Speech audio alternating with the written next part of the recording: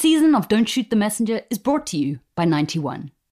91 is an authorized financial service provider. That's what Regina and I do, is we facilitate conversations with white women to tell the truth, have radically honest conversations. And, they don't like that very much. White people don't like to tell the truth.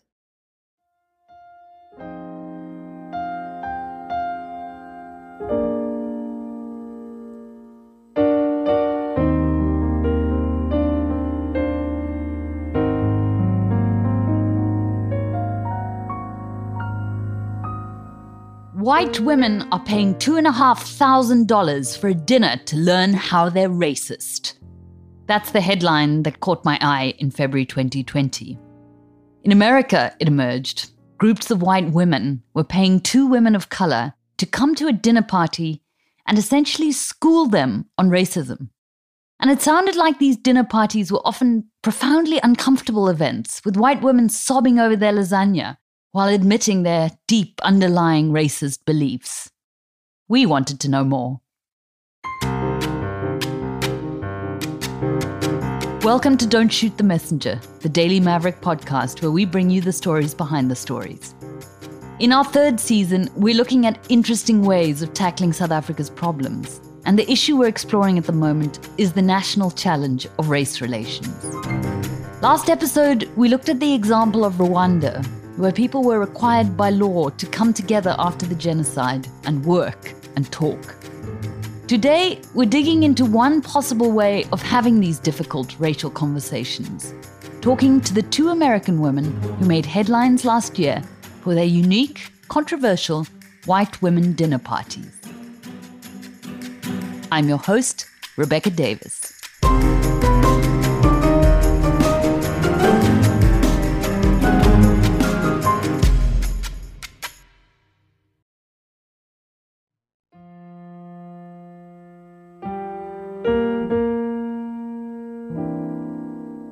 Hi, I'm Regina Jackson with Race to Dinner, and I have been doing this work since the 60s, and what I know is it never ends.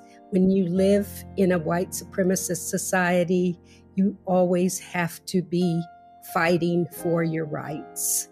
Regina Jackson is one half of the project called Race to Dinner. Saira Rao is the other half. My name's Saira Rao. I live in Denver, Colorado, about a half a mile from Regina. Very lucky for that. We get to see each other all the time. And I'm born and raised in Richmond, Virginia. And my parents were immigrants from India. They were able to come here thanks to the Immigration Act of 1965, which that's thanks to the 1964 Civil Rights Act. So essentially, we were able to come here thanks to Black people's labor. As you can hear, Regina and Saira don't have a lot of time for small talk. Both of them pretty much get down to the brass tacks of talking race right away. They had this conversation with our producer, Haji, whose voice you'll hear in between. Regina, who's a bit older than Saira, says her political awakening came during the Vietnam War, which she joined protests against when she was in high school. She also pinpoints the assassination of Martin Luther King as a kind of tipping point in her personal activism. Saira says when she was growing up in Virginia, Indian families were very much in the minority. Nobody knew what I was. And to give you a sense of that, when I was born, my mom was a doctor at the Veterans Administration. So she's, very familiar with being in hospitals and being around doctors and nurses. And she said the nurses and the doctors kept coming by the room and giggling, sort of nervously looking at me. And at one point she got concerned that something was wrong with me, the newborn. And finally they brought the birth certificate over. And on the birth certificate listed my dad as African American and my mother as Caucasian. And they said, sorry, there's no box for other. They literally had no clue what I was. That really kind of defined my childhood and into adulthood. Saira and Regina met after Saira decided to run for Congress in 2018.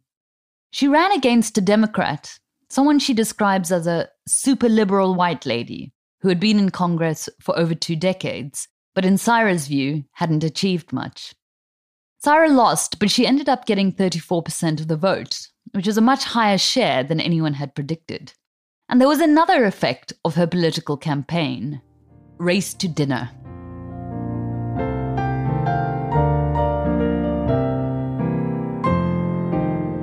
Tell me about how Race to Dinner came about. Were you guys just brainstorming? Did something specific inspire it?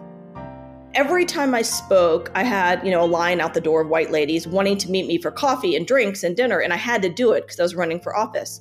And it wasn't 9 times out of 10 that the following happened. It was like 10 times out of 10 that the following thing happened, which is we would meet and they would be there to tell me not all white people, not all white women, not me. You've got me wrong. Because the only people on the planet that get to be individuals are white people. They don't get painted as a monolith. The rest of us all get lumped together. And so, you've got me wrong specifically. Okay, fine. So I lost in June of 2018. And I was hoping one of the perks of losing was these white ladies would go away. But unfortunately, they just grew in numbers in terms of wanting to meet for breakfast, lunch, dinner. Because Regina was working on Saira's campaign, white women kept approaching her too to set up lunches or dinners with Saira. Eventually, Saira said, "Fine, I'll do dinner with these women, as long as Regina comes too." So they attended a couple of dinners and they proved to be interesting. Here's Regina. A white woman set up the dinner. Saira and I went, and she had invited several friends of hers. And the conversation just got crazy. It was, Saira said something about yoga being cultural appropriation and that white yoga studio owners won't hire Black or brown women to teach yoga. And there was a young woman in the room who was a yoga teacher. And another lady got really upset with Saira, said that. And she said, "That is really mean. You need to apologize to her." And the young woman says, "No, she's right. She's absolutely right." So that was one incident. Saira remembers another occasion on which a white woman sitting next to Regina started crying. Saira says it's always the white woman sitting next to Regina who cries. Her mom, I guess, was pretty active in the civil rights movement. And she started crying and saying to Regina, an actual Black woman, "You don't even know what it feels like to be called an N-word lover as a child." Wow. That's what I used to be called. And she kept saying the word over and over again. Just zero self-awareness around any of it. So yeah, it went sideways.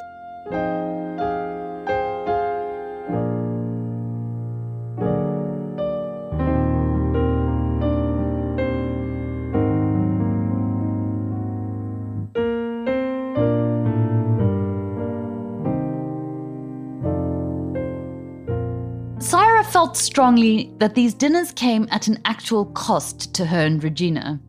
There was a monetary cost in that she had to pay a babysitter to look after her kids while she attended them. But there was also the emotional toll of having all these white women weeping on their shoulders, essentially asking them for racial redemption. Regina had the brilliant branding idea, we should just do this as a business and call it Race to Dinner. And so Race to Dinner was born. After the break, Saira and Regina explain more of the thinking behind their distinctly novel business plan.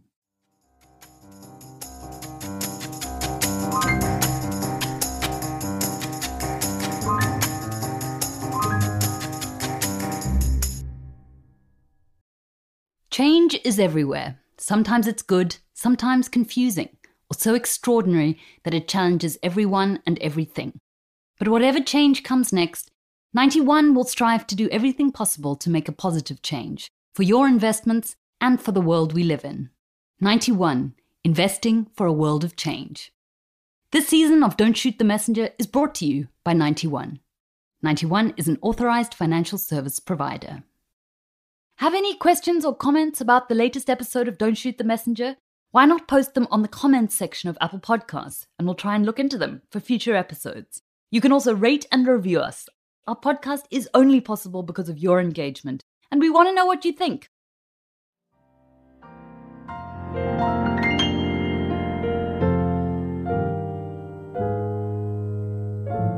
Regina came up with the idea for a business called Race to Dinner just over 2 years ago, in February 2019, and the two women quickly got busy making the idea a reality. They launched the website racetodinner.com, where people can register their interest in hosting a dinner, which Regina and Saira will attend. The inquiry form states, quote, "So you're willing to set aside your white woman tears? Use this form to let us know of your interest." Why specifically white women? Are you trying to highlight that intersectionalism aspect?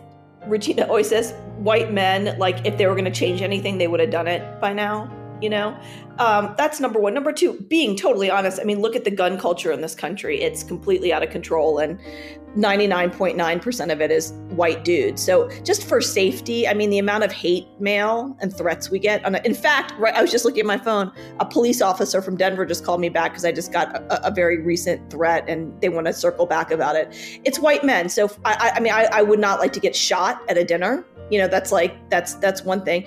But, you know, here's our thesis kind of, is what Regina and I are doing very intentionally. It's a Black woman and an Asian woman. And here in this country, you know, Asians are considered the model minority. And so we're showing divide and conquer, by the way, in South Africa, 100% as well. Divide and conquer is always the way to go. And so you have us all fighting each other, and they're off in the corner smoking cigars and drinking martinis. And so what we're showing is we're showing Black and brown women's solidarity. And our thesis is stop choosing whiteness over your gender. Come be and get rid of your whiteness, dismantle your whiteness, and you can join the sisterhood.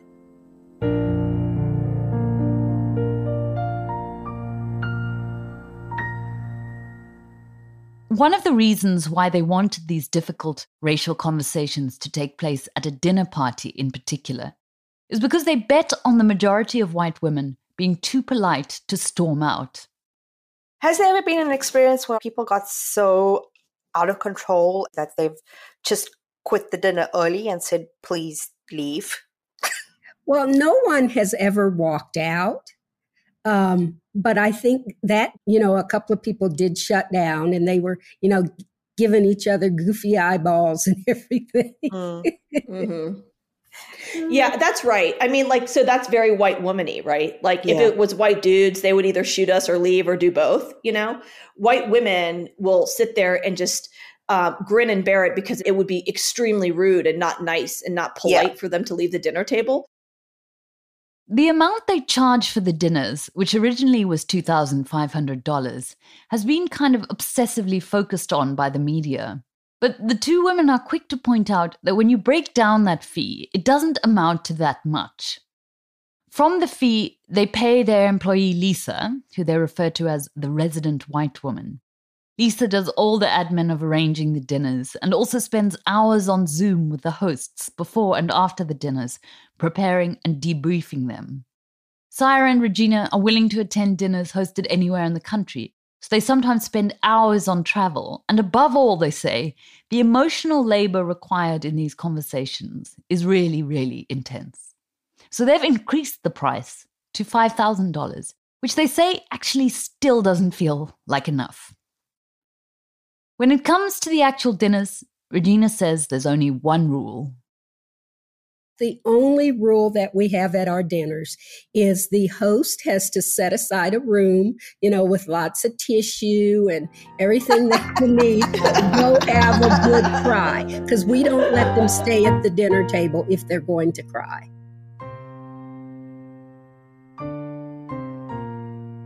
It seems like crying happens fairly frequently at these dinners. The kind of women who pay Regina and Saira to attend their dinner parties are, by definition, liberal. They consider themselves progressive, non-racist, non-racial. And some of the uncomfortable truths they hear from Regina and Saira make them very, very defensive. Saira gives the example of a dinner which took place in January this year, just 3 days after the storming of the US Capitol by crazed Trump supporters. At the end, one of them says, do you see us as any different from the people who attacked the Capitol? And Regina and I, in unison, said no. And that's when they lost their entire minds. Like, how dare we insinuate they're like that.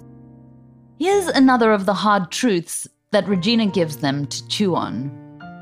You know, we always talk about you can't change what you don't acknowledge. And I think it's really hard for white women to acknowledge that all the freedoms they have, all the rights they have, except the right to vote, were earned on the backs of Black people. Because the Black suffragettes were thrown under the bus. Without the civil rights movement, you know, white women would still be having babies in the kitchen. So they don't want to acknowledge that. That's right. What whiteness does is it takes a movement started by Black people for their own individual freedom and rights and turned it into something that benefits white women more than anyone else.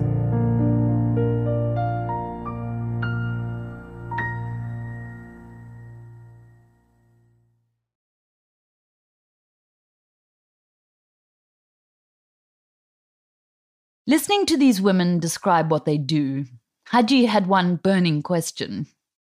This is emotional toil. Like, you know, it's hard work. I'm listening to you guys and I'm putting myself in your position, just thinking about panels I've been on and white people that have been in the audience. And honestly, it makes me want to bury myself alive in a coffin that's made of metal. So, I mean, obviously these are necessary conversations, but how do you deal with the emotional wear and tear of it? Well, you know, Saira has had a very, very short, I would say, learning curve in dealing with her, you know, coming to terms that she's a brown woman in a white supremacy world. I think because of my age, you know, I was born in 1950. Everything was black and white. I have no expectations of white people. I mean, I'm with you, babe. But how that I think how that plays out, Regina, is you don't get very flustered. Regina does not get nearly as flustered. And I'll say this, I think that we've done enough of these at this point that I don't get as flustered as I did, for sure. Yeah. Because, you know, we've seen every one of these dinners. Some are more intense than others, definitely. Yeah. But every one of them, you kind of have white woman bingo. So after enough times where you've seen, you know, there's a crying one, there's the angry one, that there's the one who's constantly crossing her arms. And the love everybody. Oh, love everybody. Can't we all just love everybody? Regina, give us some of your wise tips, like just your top 3 about how to stay calm and collected in the face of whiteness and not want to chew your own arm off, just to throw it at someone. No, I'd rather chew their arm off. That's just me. Now, I'm one of those people. If I see wrong, I don't care who it is, where I am, I'm stepping in. That's just me. Right. That's how I'm wired. You don't let your feelings get in the way of other people's pain. Right. And, you know, I'm a real strong believer that. The other thing is, you know, I don't deal in this "you hurt my feelings" nonsense. You know, we all need to own our own feelings, whatever those are, and we need to do the internal work to work on those feelings. I am not responsible for how you feel, and I'm not going to own that, so you can take it someplace else.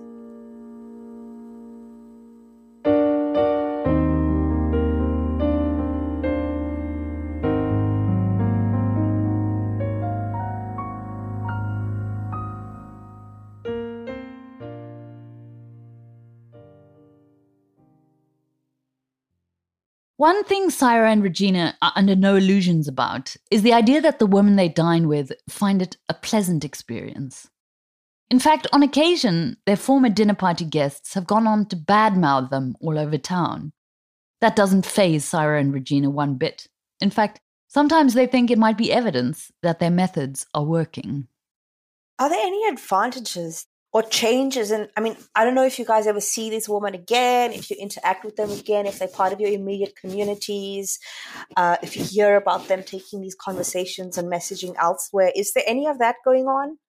I'll tell you this. I know that they might hate us and they might have hated the experience, but they're still thinking about it regularly. I think that's the thing, is that there's a voice in their head that wasn't there before. Yeah. And if that's all that we can achieve in those 2 hours, like, that's not bad. I am a white woman. Do I love the idea of attending a dinner party where all my liberal consolations are stripped away? Frankly, no, not at all. Like many of us, I suspect, I would probably go a long way to avoid that. But Saira and Regina might say that's a sign that I need to do it. To achieve true growth, they believe, what's needed is to sit in your discomfort. Oh, freedom. Oh, freedom over me. Over me. And before I be a slave, I'll be buried in my own grave. And go home to my Lord and be free.